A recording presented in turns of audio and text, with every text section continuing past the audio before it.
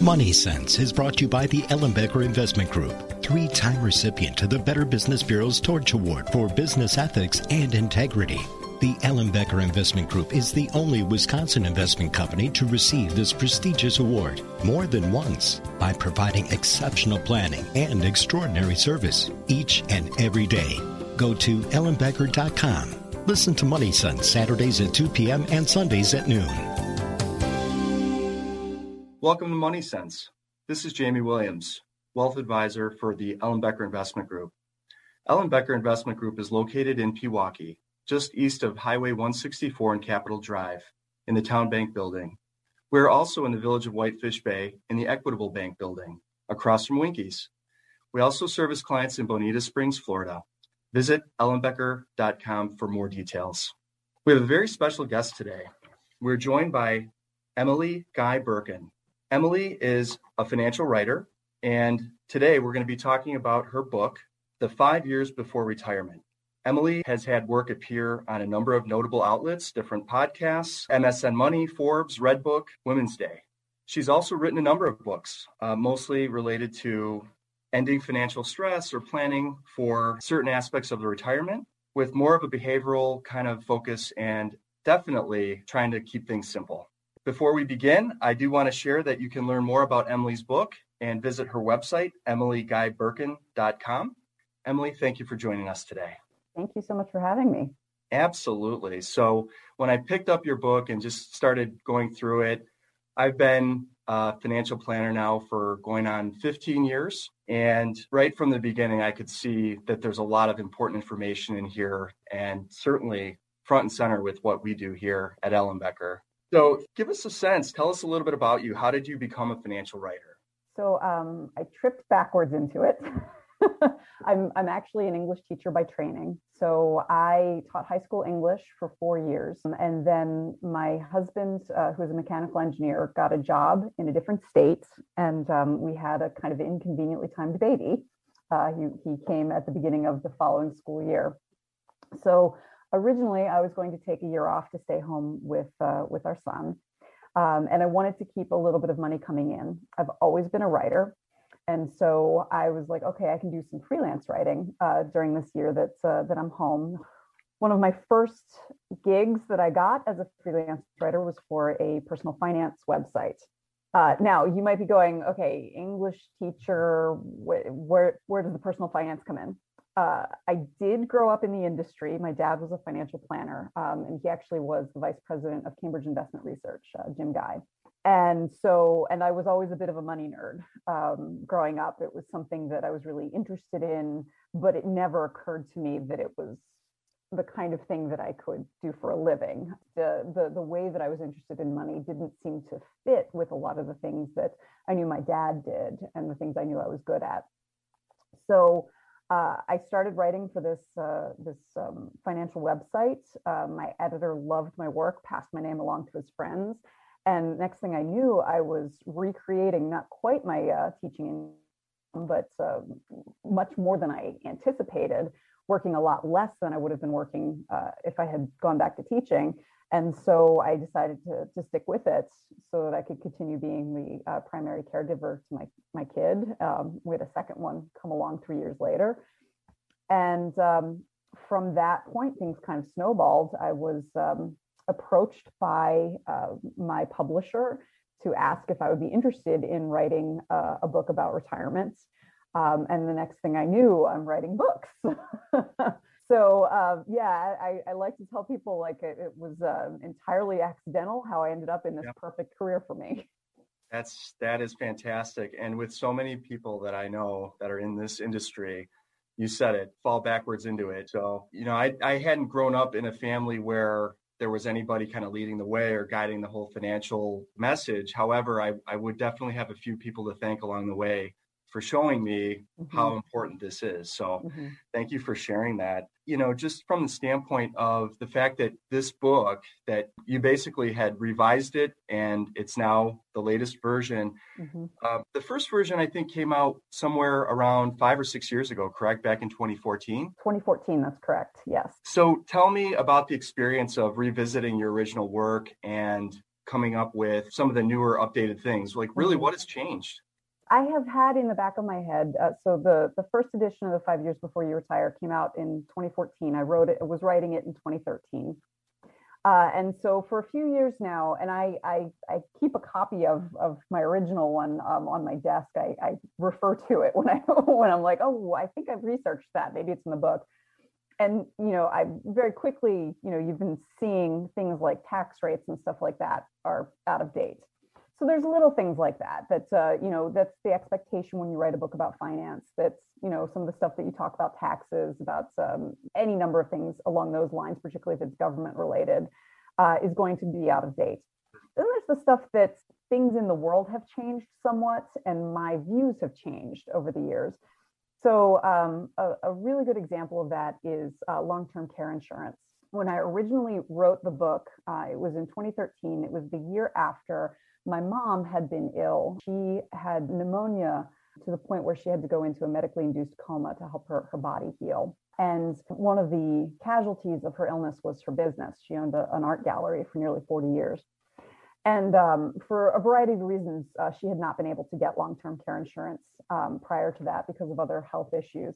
But with that on my mind, when I was writing the book in 2013, I was very much long-term care insurance because I had seen how important it could be.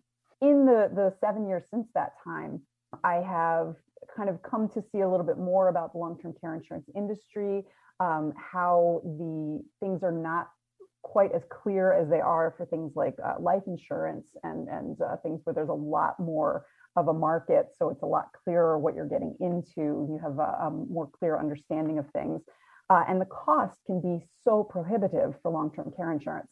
So I went from that, absolutely go insurance to being much more cautious about recommending it. And so that's the sort of thing that has, I was very glad to revisit to give a little more nuance to the recommendations I make to my readers. That is the one thing that I believe most people don't understand or really pay attention closely enough to is what we can't plan for, and that's our health, right? Mm-hmm, I mean, there's just so many aspects of what we do for our clients to kind of bring that in, because when we're running through software or we're doing investment allocations or some of these things, of course, we want to keep a lot in perspective, but we just don't know. We just don't know what's going to happen. And long-term care is one of those, probably more than most areas that are missed amongst not only education, but from the standpoint of what's available and how do people approach it. So that's wonderful that you're able to go back and reassess and revisit some of those things. I'd like to talk a little bit about retirement readiness. That's probably the area that people focus on the most, is that 5 years before retirement. We hear it all the time. And it's really where it's at, around making sure that you're kind of getting things lined up for a long-term successful retirement. There's always different complex areas of finance that people focus on. You don't know what you don't know, right? And if you were to kind of frame the idea around stepping up to the plate, if you will, to say, what are the things that people should be thinking about from a mindset perspective on taking on this as a core responsibility for them financially? Yeah, it's so difficult because of the way that we think about things. Like, we have this very binary viewpoint of the world where it's like you're working, then you're not working. You're accumulating money, then you're spending money.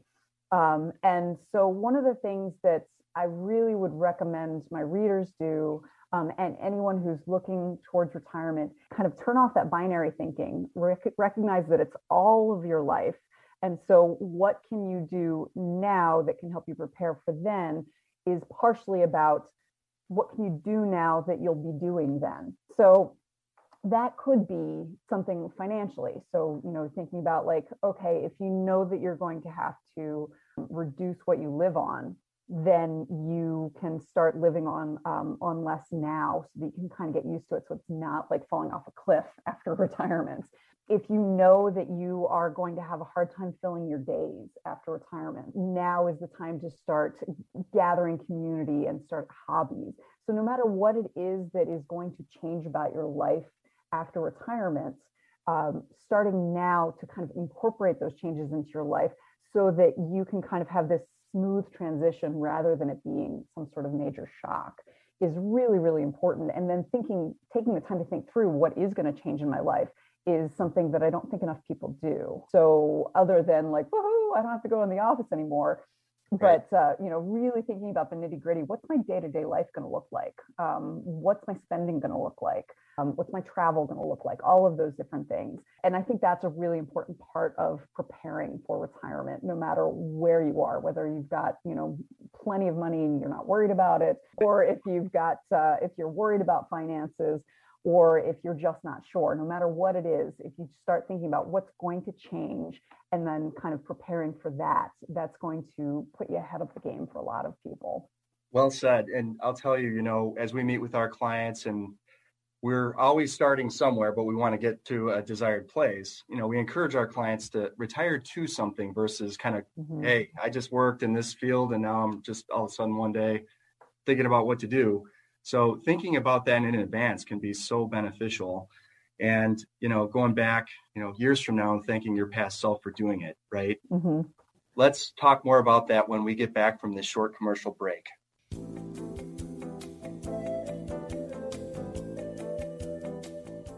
Welcome to Money Sense. This is Jamie Williams with Ellenbecker Investment Group. My guest today is Emily Guy Birken. Emily is joining us as a financial writer.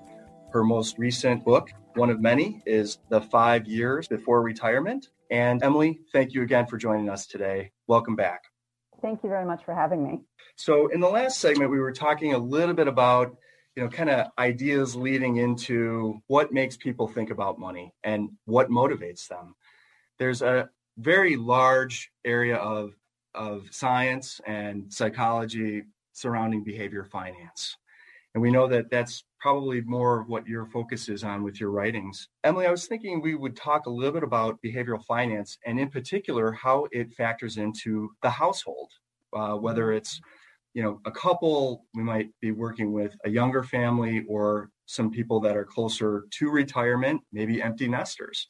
What are your perspective and thoughts around the decision-making process and other things that might be important for people to think about as they approach it? Sure. So the thing with money is that we have this sense that money is really easy. If you can add and subtract, you can do money. The problem is that we don't recognize that money is actually this delusion we all share. It doesn't actually exist. It doesn't exist in nature. You can't eat it. You can't build a house out of it. You can't wear it. And you can't even spend it outside of places where it is legally accepted as tender. But we all value it. But because of that, we are all putting our own values on it and our own moral systems on it. So that can get very difficult in household spending because you have at least two people who are coming at money from different perspectives. Even if you have very similar belief systems, even if you have very similar values, one of you is going to have one set of beliefs about money while the other has another set of beliefs about money. So something that seems like a perfectly reasonable thing to spend money on or a perfectly reasonable financial decision for one person is going to sound like completely ridiculous to the other. And so that's one of those things. And because we don't talk about money, money is a taboo subject in this country. So, other than when you're sitting down with your financial advisor, we don't have these conversations with money. So we don't learn that our ideas about money are unusual or that they don't fit with what other people think about money. So, you're coming at this with this is an immutable fact about how money works, and you're bumping into somebody else's immutable fact about how money works. Mm-hmm. And that ends up causing so much friction. There's a very good reason why the majority of divorces come about because of money problems, because people are not arguing specifically about, the number of dollars in your checking account. You're arguing about values, but it's very difficult to recognize that. What's really important is for couples to kind of talk about what it is that the spending or the saving means to them. So why does this matter that you take a vacation every year, for instance, whereas the other person is saying like, that's a ridiculous waste of money? Why does it matter that you have a really robust emergency fund to the point where you might be losing some money because your emergency fund is so big and you could be investing some of it? What does that represent for you? And so once you can come to that, an understanding like, Oh, okay. So vacations to you mean family togetherness and closeness. Maybe we can find another way to help you feel that togetherness, closeness. Oh, to you, having an emergency fund, that means security. That means feeling like you can handle what's coming. What are some other ways we might be able to help you feel that way without losing money to inflation? So that's really difficult to do, even if you know these things going into it. But being able to find ways to talk about what it is that money means to you with the people closest to you is going to make it a lot easier to make those decisions without having these knockdown, drag out fights that money can sometimes cause. Yeah, no, I fully agree with you on that sense, because I believe most people don't really stop to think about why they're doing something, right? Mm-hmm. And the unknowns. There are so many unknown variables out there, and what are people really thinking? I have an example I like to share from time to time, and it relates to people that are saving for retirement. And whether they're 20 or 30 or 50, they put a certain amount of money away, hopefully, and maybe maybe they're not funding it the way they should be. But if they're putting 5 to 10 or maybe more percentage of their income away, are they really stopping to think for any period of time throughout the year how much exactly effort they're putting into the process and what those thoughts are? If I'm putting 10% of my income away, I sure hope that I'm thinking about what I'm going to do with that, right? And just from the standpoint of cause and effect. So just a couple really good ideas there. Thank you for sharing that. Have there been any particular instances or thoughts that come to mind about just challenging family dynamics that make it difficult for people to really implement a plan in a very straightforward manner? Well, there's a several different things that can be problematic. There's in pretty much every couple that I've seen, there's generally one person who's the point person when it comes to money. A lot of the challenges you'll see is the point person struggling, getting them to buy in, getting them to see like this really is going to work, because a lot of times people think of dealing with money as being like spreadsheets and deprivation. So that it can be very difficult for the point person to get the other person on board. And then it can be even worse if one person is spending without telling the other person, that sort of thing. So that's one aspect of it. Then there's sometimes where you get two people who both want to be in charge. And then they can kind of butt heads about what the right process is. And so that can be very, very challenging. In that case, you at least have two people who both have buy-in. They both want to be doing things to make money work for them as a couple. But when you are coming at it like that, and you each have different views on how the best way to do it can be, you can get kind of gridlock and people getting very frustrated at each other. And then you sometimes have two people where neither of them want to take care of money. So at that point, it's just kind of almost like a game of chicken.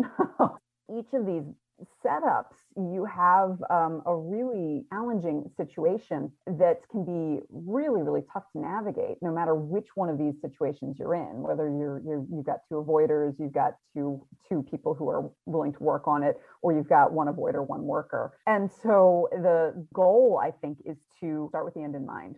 Like, what is it that you want to do? You want to be able to retire. You want to feel financially secure. You want to be able to send your kids to college, whatever it is, and then work backwards to find something that works for both people in the couple to make that happen. That is very good advice, starting with the end in mind. And one of the things that I've discovered throughout my career is that so many people will just do some of the things that are required, right? Just they'll get on board, they'll put money away, they'll maybe make sure they have the lowest interest rate on their mortgage. But then there's going to come a point in their lives where they're going to need to really put it all together and look at both sides of the balance sheet, look at cash flow, look at a lot of different aspects, and just getting to that point of making those decisions. Emily, from your perspective, is there any thought about making that first decision, the first step? I liken it to cooking because a lot of people are scared of making money decisions. Like I've talked to lots of people who are terrified of it. I ask them, do you cook? And pretty much everyone does. Similar to cooking, if you're learning how to cook, you don't start with a souffle. You start with microwave nachos. So right. Similar with money, you are not going to start speaking NASDAQ fluently you start off with, do I have an emergency fund? And so you build your confidence slowly by doing that. And you remember that even with really serious potential consequences of making a wrong move with your money, it's a little facetious, but it does get people to kind of like unclench and relax and recognize, like, you know what, it won't be so bad. And I'm probably not going to screw up that badly. I'm starting with building an emergency fund. That's not something that's, going to have serious consequences. Absolutely. Singles and doubles. Mm-hmm. Great place to start. Well, thank you. And we will be right back after a short break.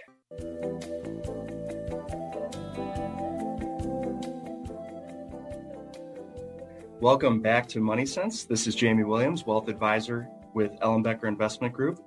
Today, I am joined by Emily Guy Birken, a financial author, and most recently with her revised 5 years before you retire, which can be found where your books are sold, and also a number of other resources that Emily would share with you, a website, emilyguyBirken.com. Before we left our last segment, we were talking about taking the important step of deciding when it's time to put together a financial plan. And we often, as planners, we talk about process and how many things there are, because you really just don't put together a plan and one day walk out of your financial advisor's office and it's all set. There's so many different steps involved. And, one of the things that Emily's book does is it helps to frame not only what's important, but even from a standpoint of almost a play-by-play of things you might want to consider that would be important leading up to retirement. And by the way, I found that this book would be good for just about anybody, whether they're in retirement or thinking about it 20 years in advance. So with that, Emily, welcome back. I wanted to spend some time talking about process today. And I think the most important step in the process is deciding you want to move forward with the right person or the right group, involved to assist you. Emily, are there any particular steps in the financial process that you would view as more important than others? Oh, that's a good question. Always the first step. And the first step being that you decide, I'm going to do something about this. And that's always often the hardest, in the same way that, stepping on the scale on January 1st is always the hardest moment. But, doing that instead of letting it be this amorphous, like, I should do something about retirement someday, that's, on your kind of like mental to-do list, you actually say, I'm going to look at the 401k offering at my job and see how much I've already put aside and how much the match is, and, how much more I can add to it. That's a concrete thing that you can do. And so that is what I think of as most important. A lot of times our money tasks are the sorts of things that we let ourselves just feel guilty about, like, oh, I should do this, and we never get around to. The most important step is going to be the one where you come up with a concrete thing you can do. So that might be logging onto the portal at work for your 401k or your retirement accounts. It might be like, okay, I'm finally going to call that financial planner that my brother-in-law recommended. It might be, okay, I'm going to start putting some money aside into my 401k. Like, I'm only doing the bare minimum. So whatever that first concrete step is, that is I think going to be the most important. And then the other thing that I think is really important is recognizing what you're good at and what you're not good at. We have this sense that people who are good at money all have the same characteristics, and that's simply not true. So I tend to be, I'm a financial writer, I'm a money nerd. I actually do like spreadsheets. I'm very good with money, but I have very much a status quo bias. For instance, my husband and I had some money in a Vanguard fund, and I was perfectly happy keeping it there, and had color-coded spreadsheets of how much money was in there. And he was looking at it going, what's how much has it been earning per year? And so I was like, all right, well, I'll go look. And I looked, and it was like less than 4%. And he's like, why is it there? We could put it in an index fund, just an S&P 500 index fund, and be doing better. And we're like, but the color-coded spreadsheet. And so recognizing that I'm very good at keeping track of things, at keeping the machines going of our money, Whereas my husband is, he's an engineer. And so he's Yeah. very much of the, how do we maximize? How do we make this better? What are things that we can improve? And so that's something that is also a really important part of getting ready for retirement, of taking control of your money, is recognizing when you might need someone else's point of view. If you're lucky, someone else's point of view might be easily found. For other people, they may need a professional, a CFP, to come in and give them another point of view. Or you may be able to find additional points of view by doing some reading and realize, oh, I hadn't even thought about that. Oh, people do that too. But starting from here are my strengths. I'm doing really well with this. Where can I improve? Is a really good way of making sure that you fill in the gaps between what you have and where you want to be. Most definitely. And I would add, just from the standpoint of being a little bit vulnerable in the sense of, hey, look, maybe I haven't done this exactly like I wanted to over the last how many years or decades even, but taking ownership of your financial life. And just, I mentioned it earlier, you don't know what you don't know, but there's a lot that could be learned. Find the right resources to get answers that you need. What aspect, so I was curious about influence, because there's kind of influencers with our financial decision process. Any thoughts on those within the relationship or even outside of the relationship that would stand as an influencer? So something that I kind of embraced from my childhood is, so as I mentioned, my dad was a financial planner. And one of the things I really appreciated about what he taught me about money was to embrace my paranoia. And I tend to be a very trusting person, and I like that about myself. But when it comes to money, my first thought is always, what's in this for you? So if someone comes to me with a solution to a problem, I am very much going to be, I'm really uncomfortable with that. If I have a problem, I will go seeking the solution. And so that's an attitude that I think is important for everyone to kind of take on, in that, if you are following, kind of like the financial influencers in the media, think about, why are they providing this information? Is it good advice? Okay, if it seems like it's good advice, then that's fine. They're providing this information because it's good advice. Is there some sort of sponsored content? Are they being paid by somebody?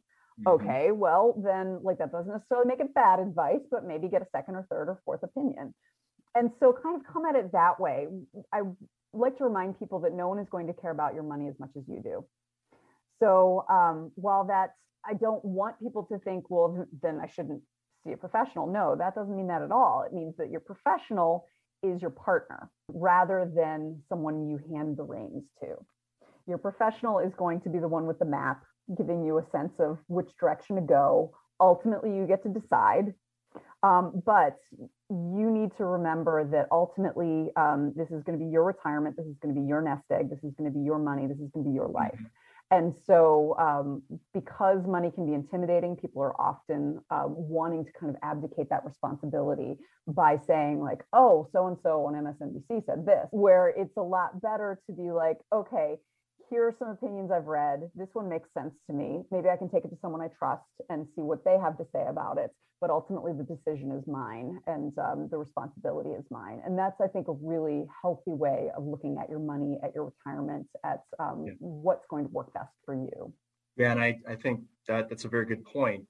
Is what people are talking about, whether it's in the media or what's being presented by some sort of financial professional around a solution, is it a trend? So kind of embracing the paranoia, and really, is it good advice? I think that's where kind of that element of trust that needs to be built over time, and understanding and education is probably the biggest aspect of what your relationship should be with your financial advisor or professional. So when I think about planning and taking that step forward, and all right, we don't have a will, we don't have a trust, we don't have some of the things that maybe we should have, maybe we shouldn't, but I think just taking the commitment to doing it and understanding it's a process, it's not going to happen overnight. And then your investment really is your commitment and it's your time. And then understanding that there's so many moving parts of this and things change over time. I mean, just thinking back from your book in the last 6 years, since you wrote the first edition to now, there's so many different aspects of it, and of course, being part of the CFP practitioner community, So much of what we do is just to really help people understand and guide them through the process. And when we sit down, we just want people to know it takes time, and then setting a realistic goal, whether it's 3 months, 6 months, by year end, by the holidays, to say, we've really addressed it. Your first step is to pull up 401k statement and look at it, right? So many different things we could talk about today. I wanted to touch a little bit about what people should be thinking around their estate planning. Is there any one area of estate planning that would be the most critical or important area that you would think about? Having one. I am pretty fierce about the importance of estate planning, in part because I lost my father in 2013 and was the victim of inheritance theft after that. Oh. And so my dad was a financial planner and he knew what he was doing, and yet he still had an estate plan that was stealable, despite him knowing what he was doing. So even my dad could create a plan that was vulnerable, that means that anybody could. Well, with that, Emily, I'm very sorry, of course, to hear that happened with you. So when we get back, we'll pick up there, and you will be back after this short break.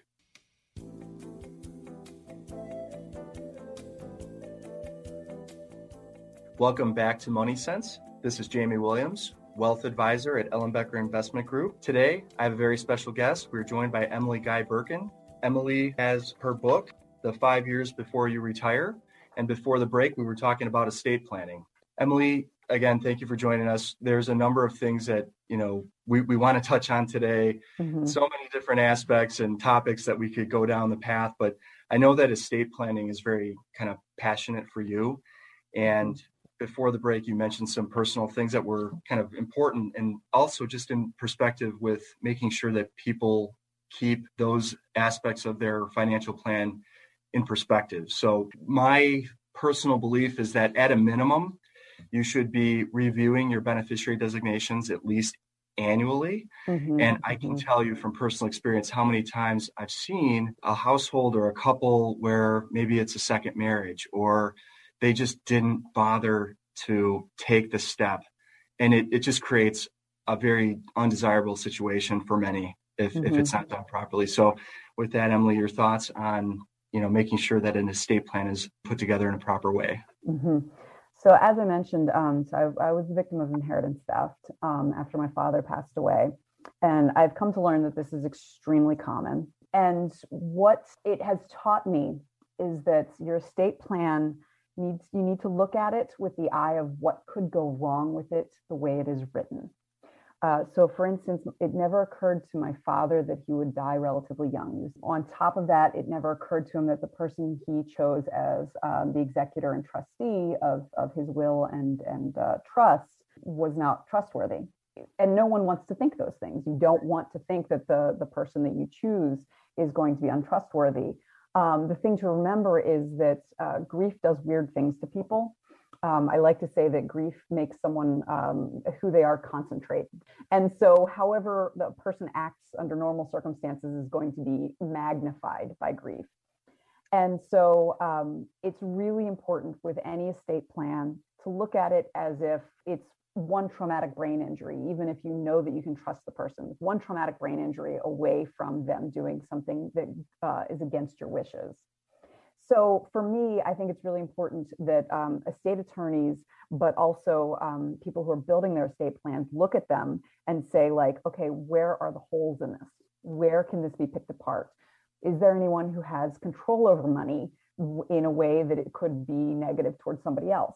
And then that's something to be revisiting regularly. You hear often about people will pass away and the will talk about, where their minor children will go, and the children are now 50, and things like that. So like checking those beneficiary designations, because that's one of the things is this isn't strictly inheritance theft, but incorrect beneficiaries or out of date beneficiaries is a major problem. I know many, many people who have passed away forgetting that they had, someone's ex-spouse listed as a beneficiary who is now no longer related to the family. So having that be something that you revisit on a regular basis and look at it as a a document that needs to be looked at with a very critical eye so that the law can be used as best it can to ensure that your wishes are followed, is something I am extremely fierce on. And I tell everyone all the time, because if it can happen to my dad, it can happen to anyone.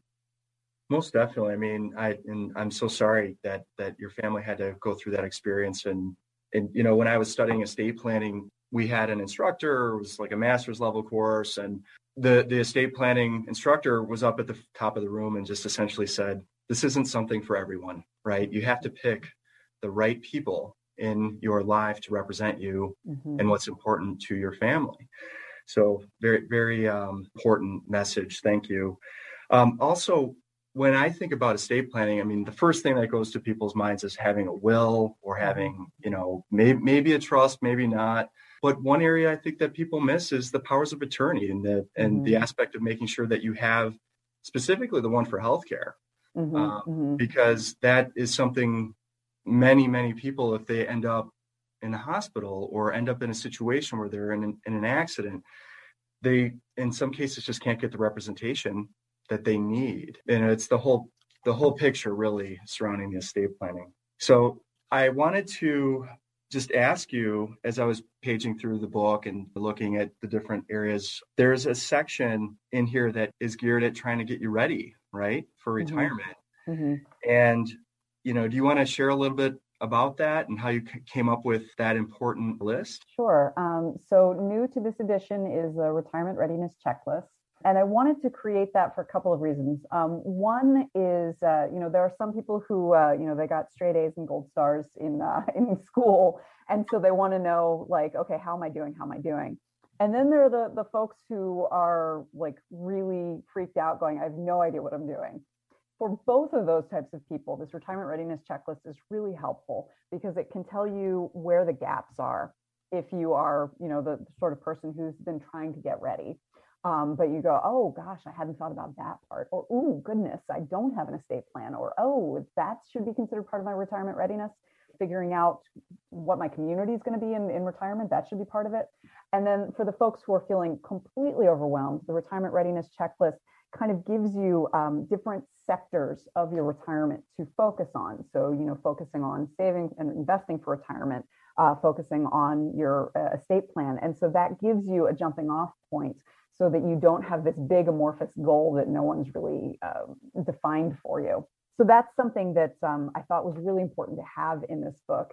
It appears at the end of the book, but I think a lot of people might end up starting the book with the retirement readiness checklist, taking a pencil and kind of filling in what they have and figuring out like, okay, what do I need from this? And it's something you can take to your financial planner and say, like, I don't have this. What do I do?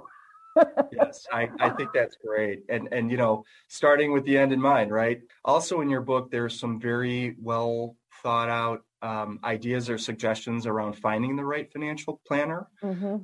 Many people probably find value in that. And also when you think, going back to the readiness checklist, I would also add that list will take some pressure off of those conversations with those most important, right? I mean, I can imagine that sitting down with a spouse or significant other or loved one just to kind of talk about these things as they exist, it's more of an objective-based approach to making sure that you're just thinking about it. Yeah, I was also thinking, because I'm in the age group that, at my parents' age are starting to retire. It's also really helpful for adult children to say like, hey, mom, dad, let's talk about this. Do you have this kind of stuff in place? And again, having that kind of checklist can be really helpful, because then you can say like, hey, let's work on this together. I'm 25 years away from retirement. You're 5 years from retirement. Let's talk a little bit about like how we're all preparing for it. And then it kind of takes some of that pressure off of that weird family dynamic that you can have when talking to your parents about money. That's fantastic. Emily, can you share with us where our guests and listeners can find more information about your books and you? Certainly. You can find me at my website, emilyguyberken.com. I have links to all 4 of my books on the website, where you can buy the books. They're available anywhere books are sold, and also Amazon.com. You can also reach me on Twitter. My handle is @Emily Guy Birken. And I'm also on Facebook at author Emily Guy Birken. That is fantastic. Thank you so much for being our guest today. In closing, I would like to mention that Ellen Becker is hosting a new workshop series, Inspire Retirement, with yours truly, Jamie Williams, running it. It's the third Tuesday of every month, giving us all some ideas about what to retire to. And Emily, thank you once again for joining us. Money Sense airs on Saturdays from 2 to 3 p.m. and on Sundays from 12 to 1 p.m. If you like today's show and want to know more, please visit www.ellenbecker.com or call us at 262-691-3200. As always, we hope that we've made a difference in your personal and financial well-being. Remember, before we plan, before we advise, before we invest, we always listen.